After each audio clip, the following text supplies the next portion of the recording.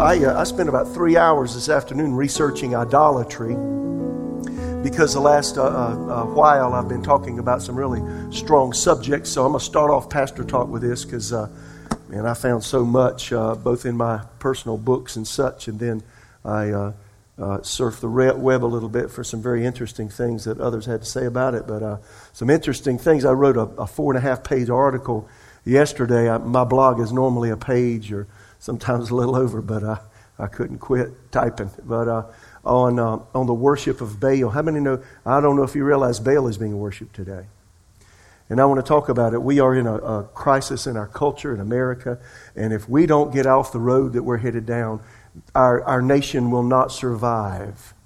How many hear what I just said? We have to become a third world nation.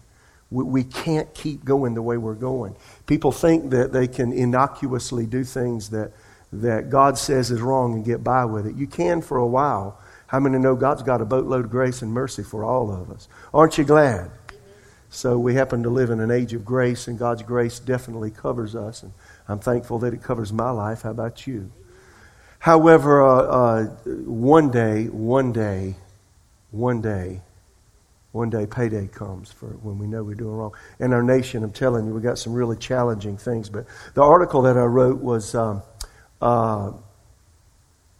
just about what we're doing today, and I got to watch my time because I could get into this and not get out of it. So let me just make a few comments.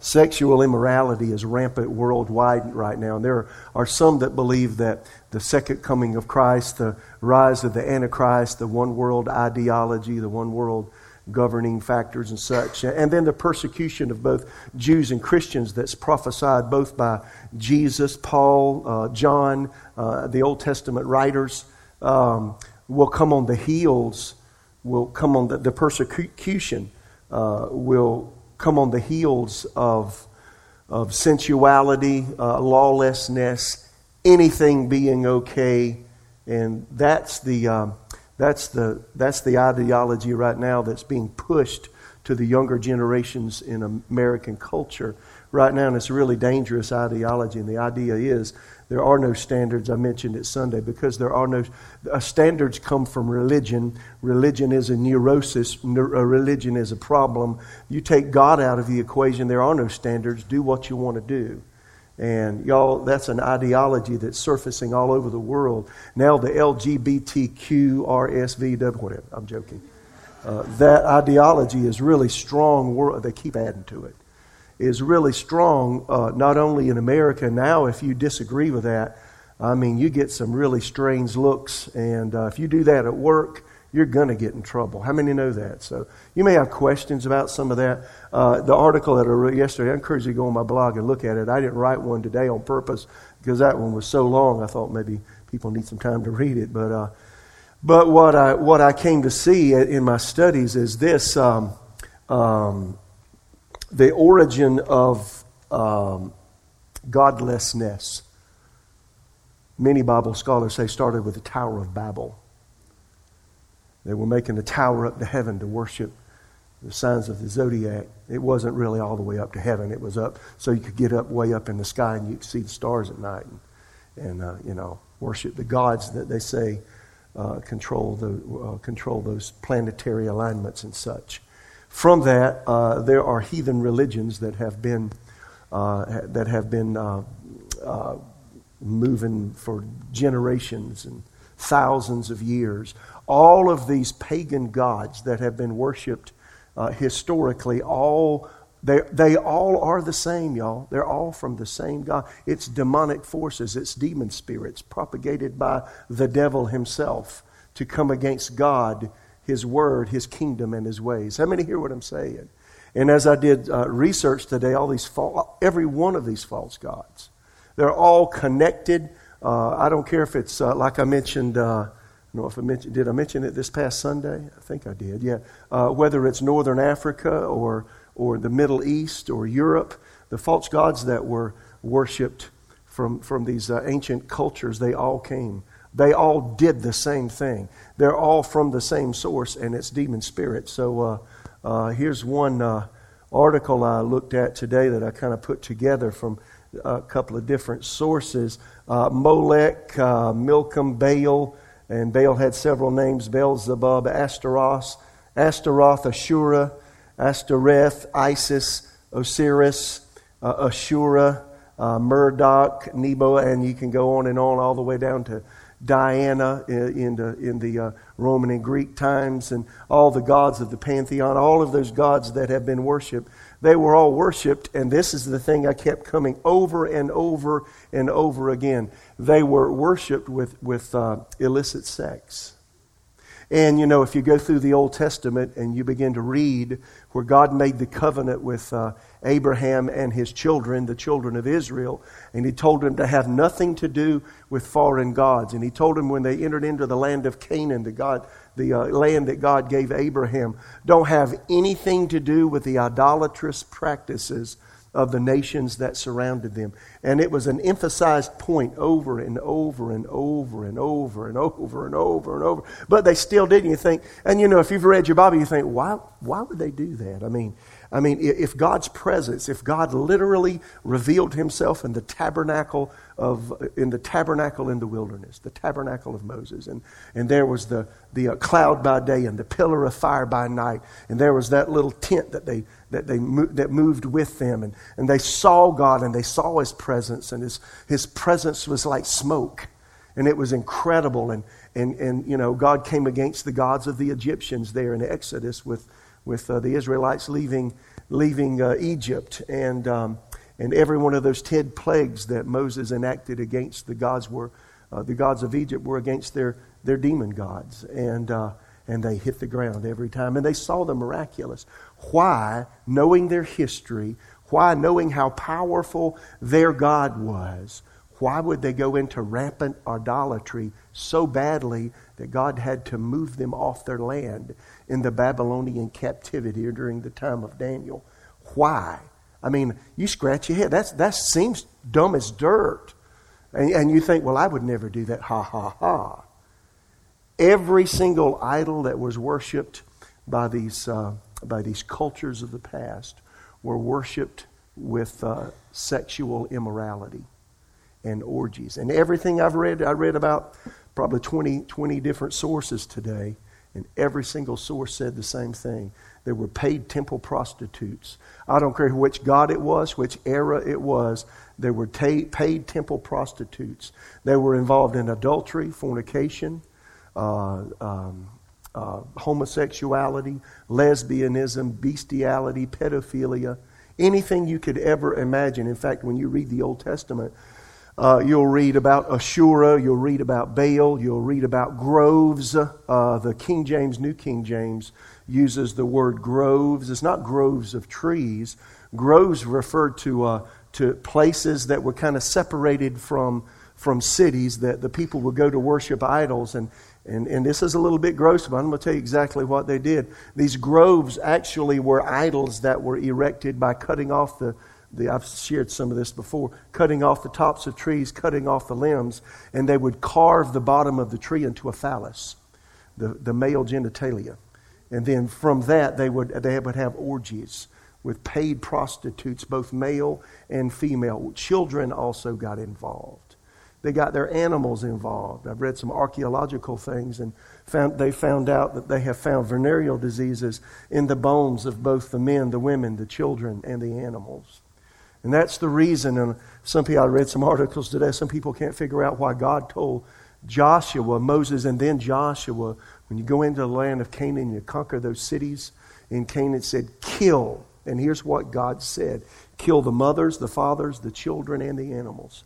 Don't leave anything alive. Why did God have to say that? To protect the Israelites. God had a covenant with him. And the covenant said, I've got to protect you from harm.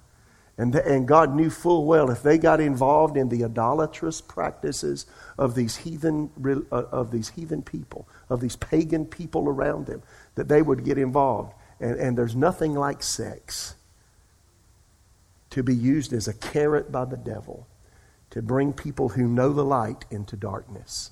How many hear what I'm saying? And that's what happened to Israel because all of these false gods were worshipped with illicit sex. Let's get real. Sex is fun. It's the second strongest desire, and the psychologists say it, in the human person, is the desire to procreate, the desire for sex. And see, the devil twists that.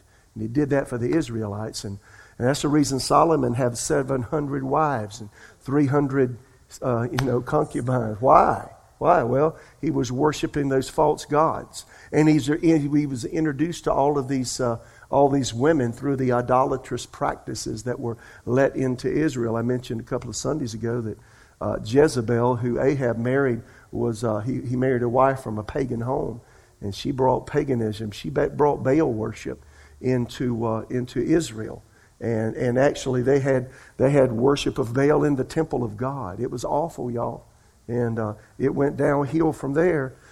So that same demon god of lust and illicit sex has risen its head in the 21st century. And we've opened our door. We've opened a Pandora's box from hell in America right now. And we're feeding our children a bunch of lies from the pit of hell about sexuality and about pansexuality and transsexuality and homosexuality and lesbianism and bisexuality. And y'all, it is ruining our culture. And now Jezebel has us all by the neck, and nobody can say anything about it. Jezebel controlled Ahab, if you go read Kings. She controlled him and said, you won't do anything unless I tell you. If you do, you got something to pay, and it ain't good. It ain't from heaven. And she controlled him. And now America's controlled. The verbiage that you hear publicly is controlled. Yes or no? By LGBTQ. Now, if you're as old as I am, this stuff started in the 60s with the sexual revolution. And the radical homosexual lesbian folk had an idea that they would, through ideology, they would infiltrate our culture, infiltrate our schools, infiltrate the public airwaves, and by doing that, they could conquer and could have a name for themselves and be a viable part of culture. Prior to 1973, I mentioned this a couple of Sundays ago, homosexuality and lesbianism were listed by the American Psychiatric Association as mental problems. 1973, they took that off their books and said no longer. It's okay, it's welcome. And since then, y'all, we've had a huge downward spiral in the morals in America. And, even when I talk about it now, everybody's going, man, you ought to be saying this. I have to. If I don't, I'm not right with God. Huh? Yes or no? And so it's a real challenge. All of us are challenged. We have friends who are involved in these lifestyles. Transgender, bisexuals, homosexuals, lesbians. You have friends. You have people you work with. You got people that live with you. I mentioned this on Sundays. And so all of us are touched by this. Children who are dabbling in this. Grandchildren, friends. So what do? Do you shut your mouth? If we shut our mouth, we will be bound by this. How many hear me?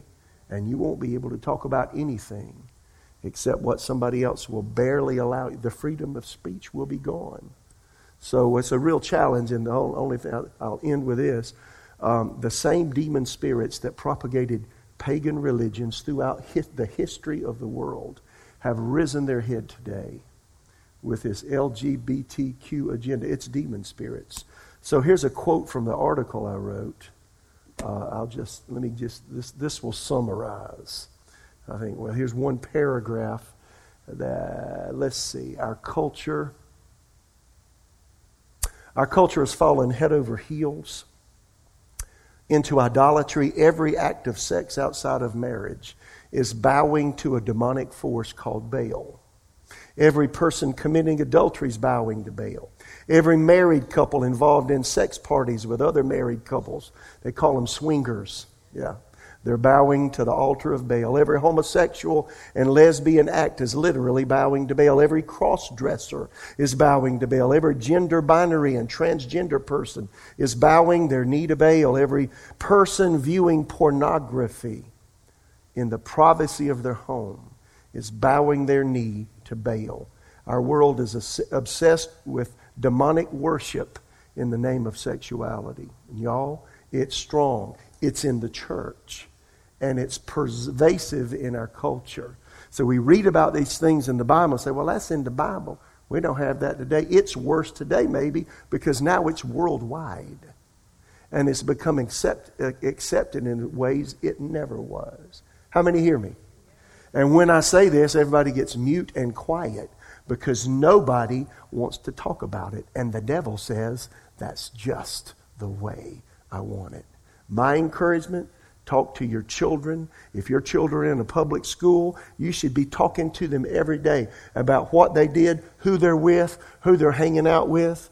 Hopefully you won't give them a phone very early, but if you do, you need to go to the history and find out what they're looking at because they're exchanging all kinds of favors by phone. Yes or no? You need, if you got grandchildren, encourage your children to talk to them. You hear what I'm saying? So it's a pervasive problem, and most people are so busy they're doing nothing about it. And y'all, those that do nothing, you know, the only thing necessary for evil to prevail is for good men to do nothing. That's exactly right. So we got some huge challenges. So I just thought I'd bring that out. You know, this idol worship, this paganism in every culture of the world throughout history. You know, you have illicit sex, somebody's going to get pregnant. And Molech was the god that answered that problem in history. Molech had a bull head with a body and had his arms out. I've told you that before. But they would literally sacrifice children to Molech. And what I read today was the pregnancies resulting from their illicit behaviors. If they didn't want that baby, they'd take it to Molech. In fact, sacrifice that baby to Molech. Today, Molech has another term in America. It's called abortion. Y'all, we got problems. And if we're not praying and seeking and asking, and you know what? It's going to overwhelm. And I've read so many things in so many veins, so many offshoots of this. I've got an article from the Center of Disease Control, a CDC, on the perils of homosexual sex. And it's a shocking article. I read a couple of articles a couple of days ago, news articles, that there are new forms of cancer that haven't been seen in a large way in our culture in the past, but they're rising up again because the human body's being used in ways that it never should. How many hear me? And when you violate what God says to do with the human body, and you do with it what God says you should not do, the penalties will come. And the penalties are harsh. And the penalties are more than a generation. They're long-lasting. How many hear me? So anyway, I just thought I'd start out on a really positive note. Hey, welcome to Victory Church. So, you know, I want to be positive, but y'all, you know what? We better deal with this. So what about you? How do you deal with this? Are we going to choose to hide our head in the sand and act like everything's fine and there is no problem? I've got in my article, if you say anything about this at work, you lose your job. If you say anything about it and you're a business person, you lose revenue immediately. And you know, that's Jezebel holding everybody's neck. You better shut up. I'm going to do what I want to do. And the devil wins. So what are we going to do? And I don't need to be only pastor saying this. Do you hear anybody else talking about this? Is it being talked about in the local church? Why?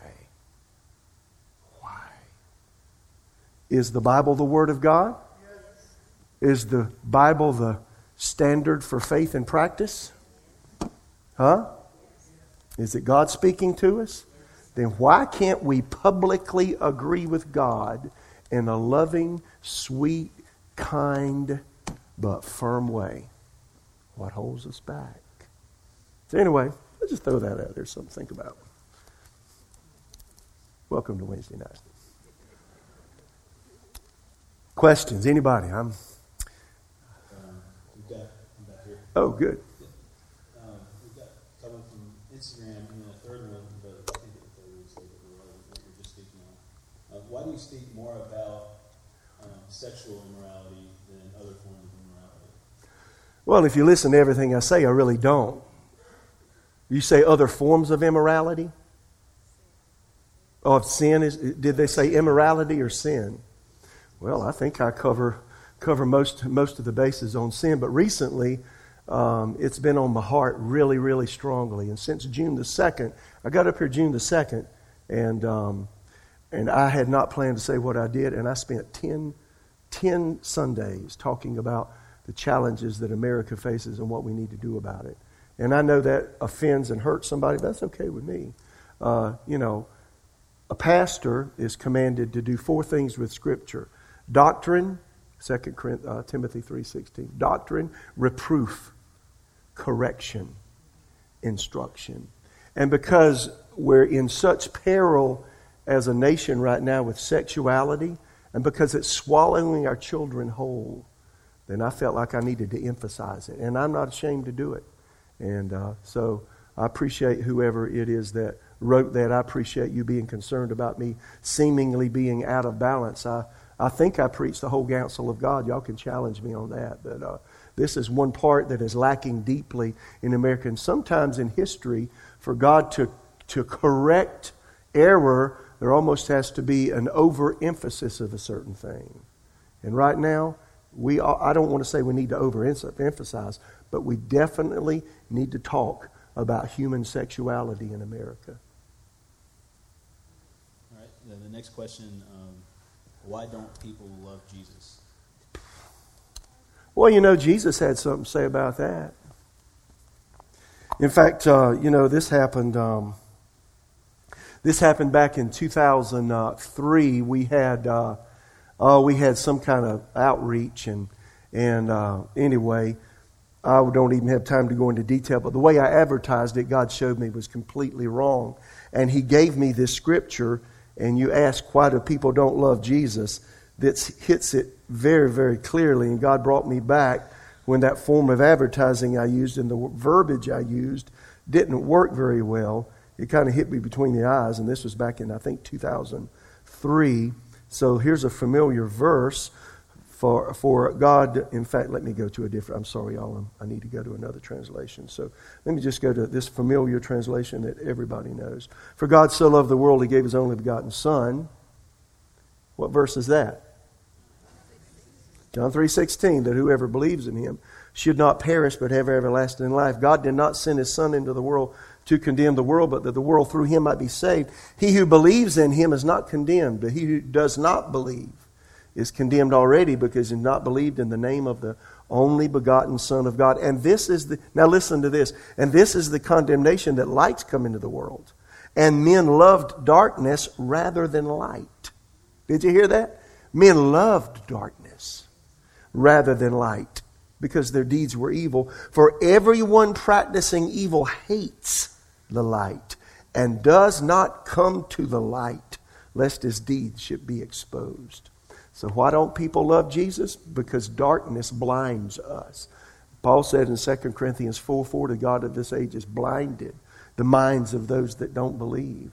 They're in darkness and they love what they... sin is fun. There are pleasures in sin for a period of time, Hebrews 11 says. But a lot of people have to hit rock bottom where they can't hardly do anything. They're completely bound before they'll reach out for the lifesaver. And His name is Jesus. Next. This is the last question we've got on social media. It's you answered it last Pastor Talk, but is cremation wrong according to the Bible? I let people make their own choices and decisions about cremation. Cremation decisions in America are financial decisions. And it's very expensive. I can tell you as a pastor, it's anywhere, according to where they got land or not, $10,000 to $15,000 to bury somebody. So my encouragement to everybody, get you some life insurance.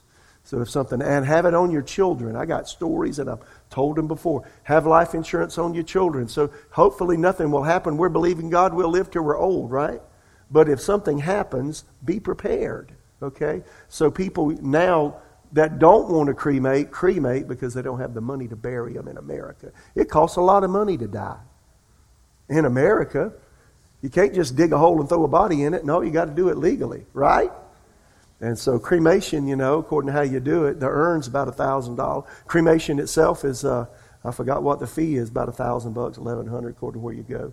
And then the urn to put it in, $500, $600, $700. And, I can tell you, I know all the stuff here, but, that's the issue. So historically, from the Bible, Christian cultures have preserved the remains of the deceased because we believe in the resurrection of the dead. Joseph gave commandments concerning his bones being brought out of Egypt into Canaan land because he believed in the resurrection of the dead. When I die, put my body in a box and throw it in the ground, because at the resurrection I'm coming up. So anyway, yeah.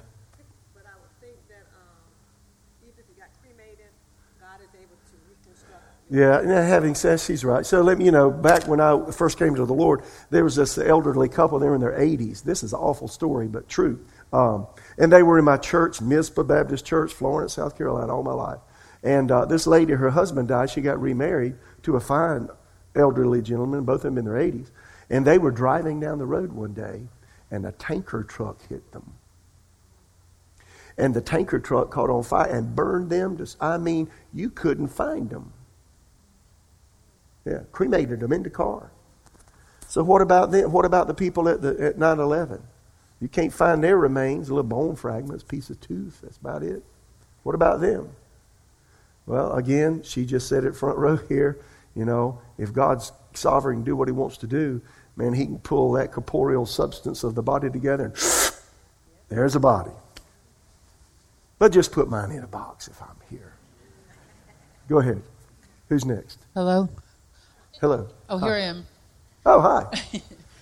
In that scripture where it says the judgment starts in the house of the Lord? Yes, Hebrews 12. And in the past, a lot of ministers were caught in sexual sin, and they were, it was all over the news and whatever. Yes. And now it seems like the world is being judged. Do you think that's judgment with all the sexual sin coming out, the Me Too movement, the guy that killed himself, Epstein, and all this sexual stuff that's coming to the forefront in the world? Is it the judgment of God? Is God, judging the world? Generally speaking, I think we have a very two-faced culture. How many would agree with that statement? And we don't police ourselves very well. And so there's a lot of people that are doing a lot of things that shouldn't be done. Is it the judgment of God? I think it's just a natural recourse. Be sure your sins will eventually come to light. There's nothing, Jesus said, that's done in dark that won't one day be revealed. It's the mercy and grace of God that your mess ain't out for everybody to see. So, is that true? Yeah. So if you're a public figure, of course, you can become a spectacle because the flesh loves to gossip and the flesh is enticed by dirt. And so a lot of those things come up because of the flesh. Is it I wouldn't go so far as to say it's the judgment of God. It's the natural recourse of disobedience. That's all I can say.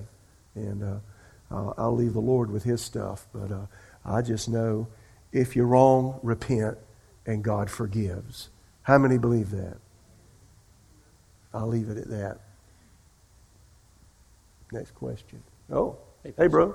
Hey, so as you were saying that, I know that with the LGBTQ community being such a strong presence in most corporate locations, what would you suggest to those of us that are on the job, that are working in those locations? I mean, I could give what I do, but I would love to kind of get more resource on that of what we can do to voice our concern, but yet also do it in a way where we're not, I guess what I would say, being non-confrontational, resources that would allow us to understand how to approach the situation in a proper manner.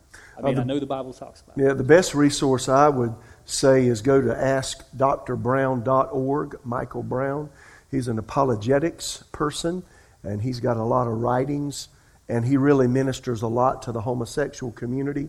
He's got a radio broadcast every day, Monday through Friday. I think it starts at 2 o'clock. What Line of Fire? That's what it is. Is it 2? I think 2 to 5. Several hours, and he has homosexuals, lesbians, trans, everything call. And some of them are not nice, but he's a very, very nice person. And he talks about how to address those issues in the public place and all that. That's probably one of the best resources that I personally have found. And you got to be really practical with your faith and considerate of other people. We live in a free nation, and a free nation doesn't mean that everybody's a Christian. How many get that? Now, you'd love for everybody to be a Christian, but the greatness of America is we're a melting pot of nations and people groups. And the greatness of America is whoever you are in the past, you've been able to come here, and the commonality we had we were Americans. Whether we're saved Americans or lost Americans or Americans that worshipped other gods than the Christian God, we still came together and we respected each other and each other's belief system enough that you let other people be what they want to be. Nobody forced you to make Jesus Lord. So you can't force other people into your ways. And then when laws are passed that allow what we deem as sin to be the common course in our nation, we just can't come out and just force and, be aggravated. We got to love people.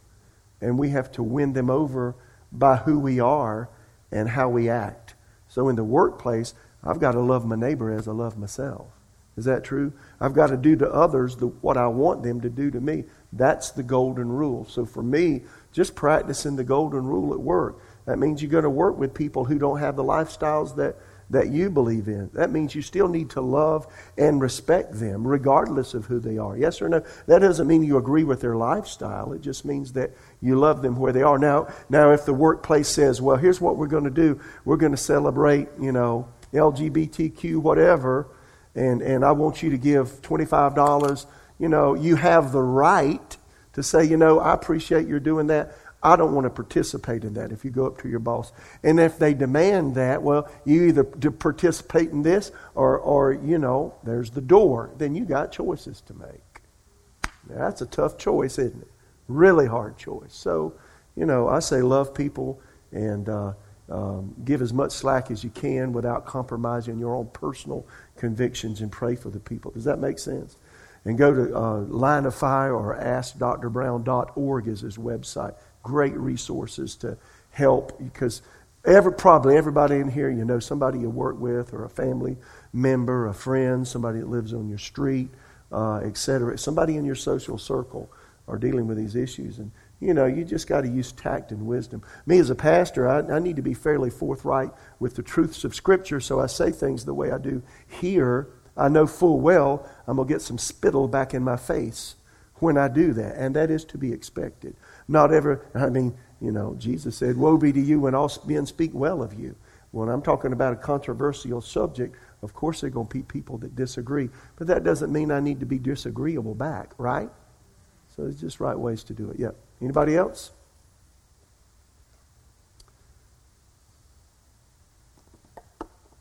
Now, you talk about anything. Everybody's quiet when you talk about these things. I know.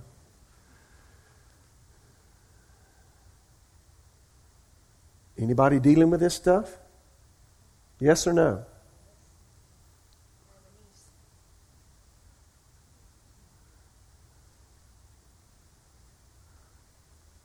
Here you go.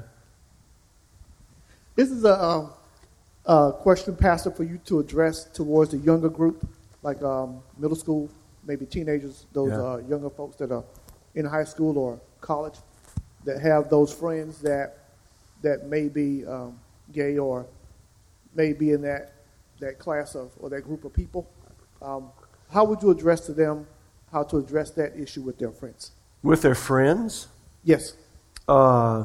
If I were that age group, I would address it from the vantage point of my personal life, my relationship with Jesus, how God has dealt with me about my personal lifestyle and my own sexuality, and how God has dealt with me about my life, and then what the Bible clearly says to me. And just let them listen.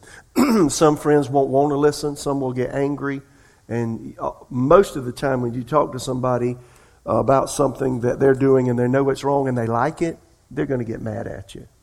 That's pretty much across the board. So, you don't force these things towards your friends, but if they'll listen and dialogue with you, and that's a big problem today. Most people think disagreement is hate.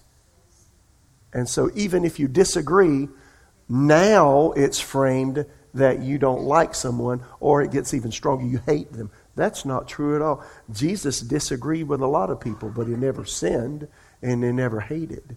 And so somehow the dialogue needs to change in America. I don't know what it's going to take to change it. I think it's going to take a move of God. But, if I was a younger person, I'd share as much as people would allow me without being, vindictive or pious or haughty or proud, but humble, talking about what God has done in my own life.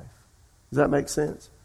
That's the encouragement I have. If you're parents, I can't encourage you. I got 4 children. And now I have grandchildren, 5 grandchildren. And all of my children, I sat down, we talked about sex. We didn't talk about birds and bees. We talked about sex. And they turned every color but their normal color. And they did. And I said everything. I told them that Susan and I have lots of sex and we like it. And they just went nuts.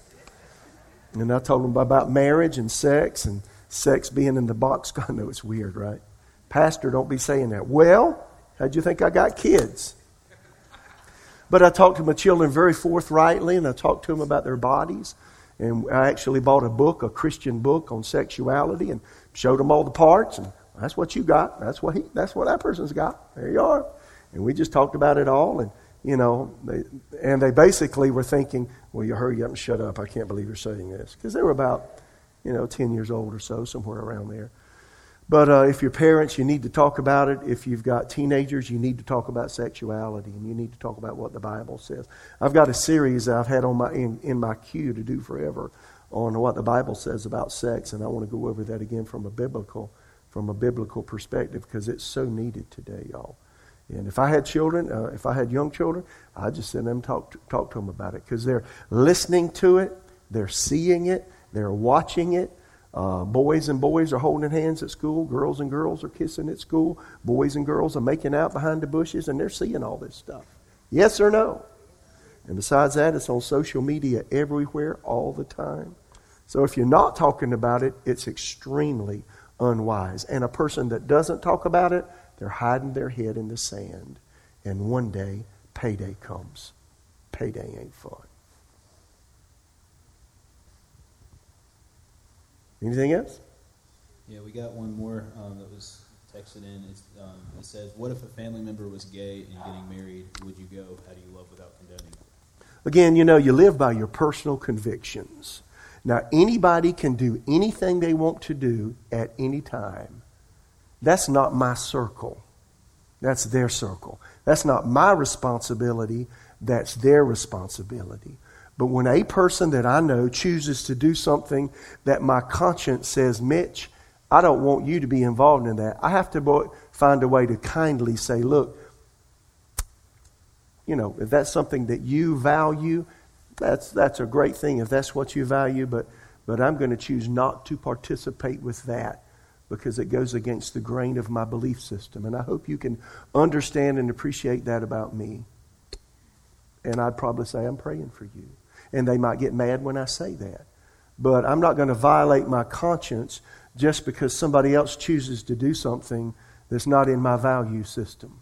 How many hear that? So you got to have well-defined boundaries in your own life, or you can get into some huge trouble. That's what I think. So hope that helps. Yeah.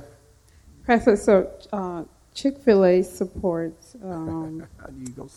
the Salvation Army Fellowship of Christian Athletes at Paul Anderson Youth Home in Georgia. So right now, the LGBTQ are saying that those 3 groups are hate groups. Therefore, Chick-fil-A supports hate groups. Sure. So Chick-fil-A has decided to stop there. So what is that?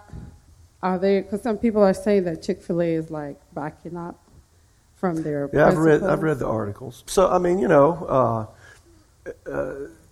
Chick-fil-A is a business. Their directors can choose what they do with their business. And I don't know that I agree with how they handle that. I don't think I would do it that way. I've read people that have gone so far as to say, well, since Chick-fil-A is so obviously Christian, you go in their store, they're playing Christian music, They're not open on Sunday. It's obvious to the community. They're making a huge statement. Truett Cathy, that's the way he set it up. It's been run that way. Man, they compromise. And I've had people go so far as to say, I'm not buying another chicken biscuit. I'm not going to buy their mac and cheese either. And so, that'll probably last a period of time. And then somebody will say, I really like that chicken biscuit. I'm going to go. So I personally don't think that's going to work really well. Just pray for them. Is it disappointing? Yeah, sure. Do I think they should have towed the line? Sure, and so do a lot of us. But, it's their choices. And, you can write them emails. You can send them information and say, why are you doing that, man? We need a company that's Christian that stands for values. And it's a challenge. So I don't know why they did what they did. I could put every kind of motive on it, so can you. But, it's a tough thing, sad thing. I still like their salads.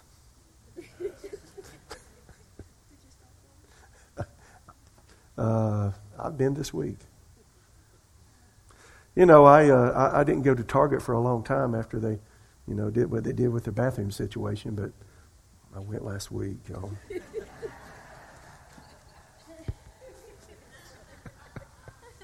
What do you say? Y'all, I really think it could get to the point that you're just going to have to go crawl in a hole somewhere and eat berries and pecans and, things you find on the ground. I don't know if you're going to stay away from everything that's wrong. I don't know the answers to that. I just know we're supposed to love our neighbor as we love ourselves. And we're supposed to do what Jesus would do in situations and love people and show them that we love them without compromising our own personal values. So if for you to eat at Chick-fil-A because of what they just did violates your conscience, don't eat it. But don't condemn somebody else that does. That's important too. Anybody else? Oh yeah, here we go.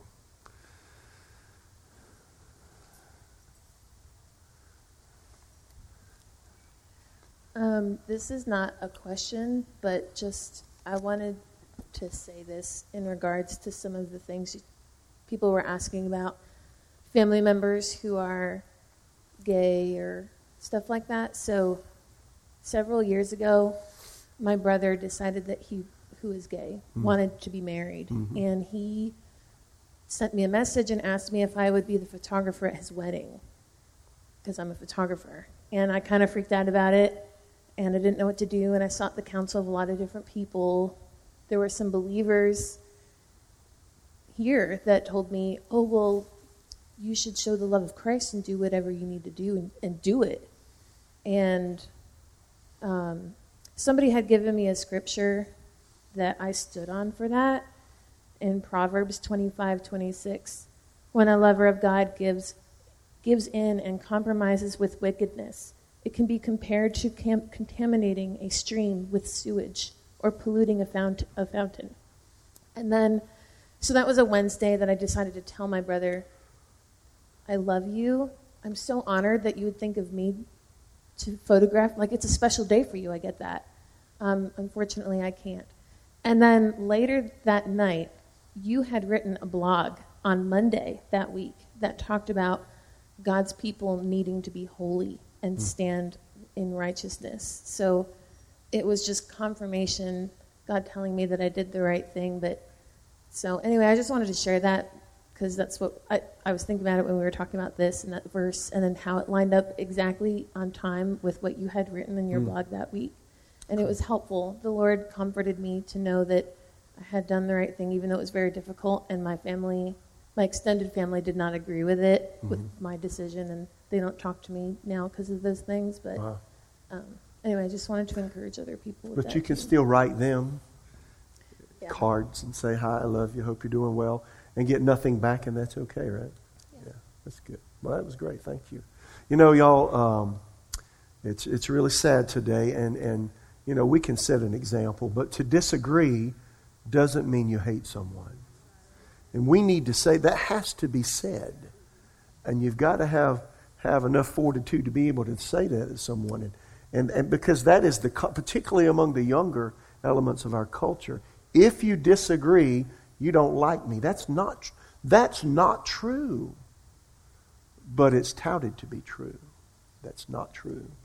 So the other thing is persecution historically has been a part of the life of a believer. Here in America, we've been sheltered since the inception of our nation. And friends, persecution is knocking at the door. Question that we all have for ourselves: am I willing to be vilified, marginalized, mocked, ridiculed, slandered, lied about, victimized because of what I believe, because of the stand that I take? All of the apostles of Jesus except one were killed, were murdered, were slaughtered. Horrible deaths. Throughout the centuries of the Christian church, believers have been persecuted seriously. And I really feel like it's coming all full circle now. Everything the early church dealt with in the first century, we're going to deal with in the closing days of the church age. And coming to America is persecution. And that persecution is going to begin with free speech rights. I promise you. And it's going to be the LGBTQ issue. So listen. So churches that say, I'm going to say nothing about it, everybody's going to heaven, you know what? Still not going to help. It's not going to bring anybody to Jesus. Not that way. You have to repent of sin and have a life change to come to Jesus. That's what He demands.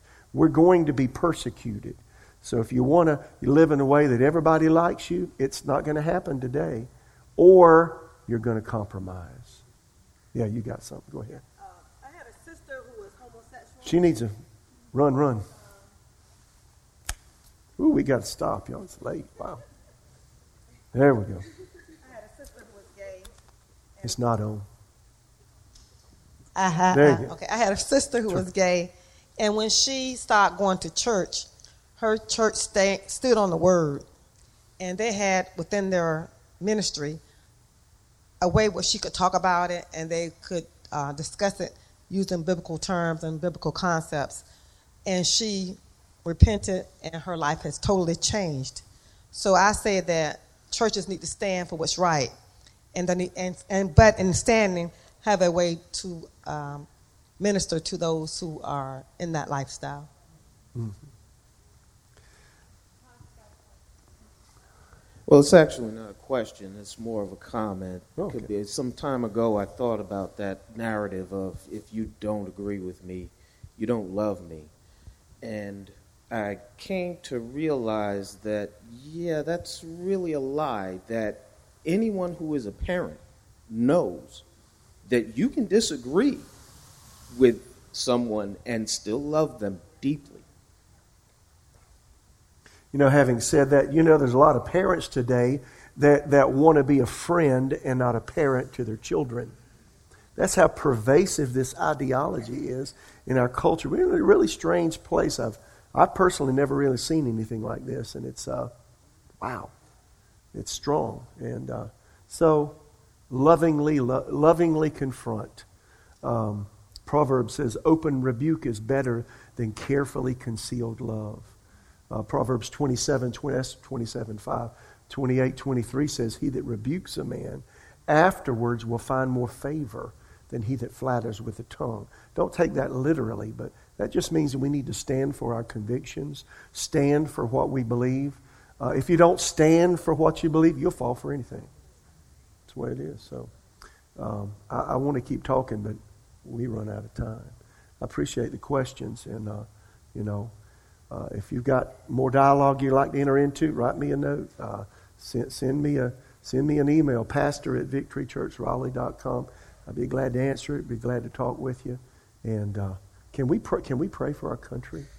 Can we pray? Lord, we just come as we conclude this time tonight. We just pray for the people around us, sir.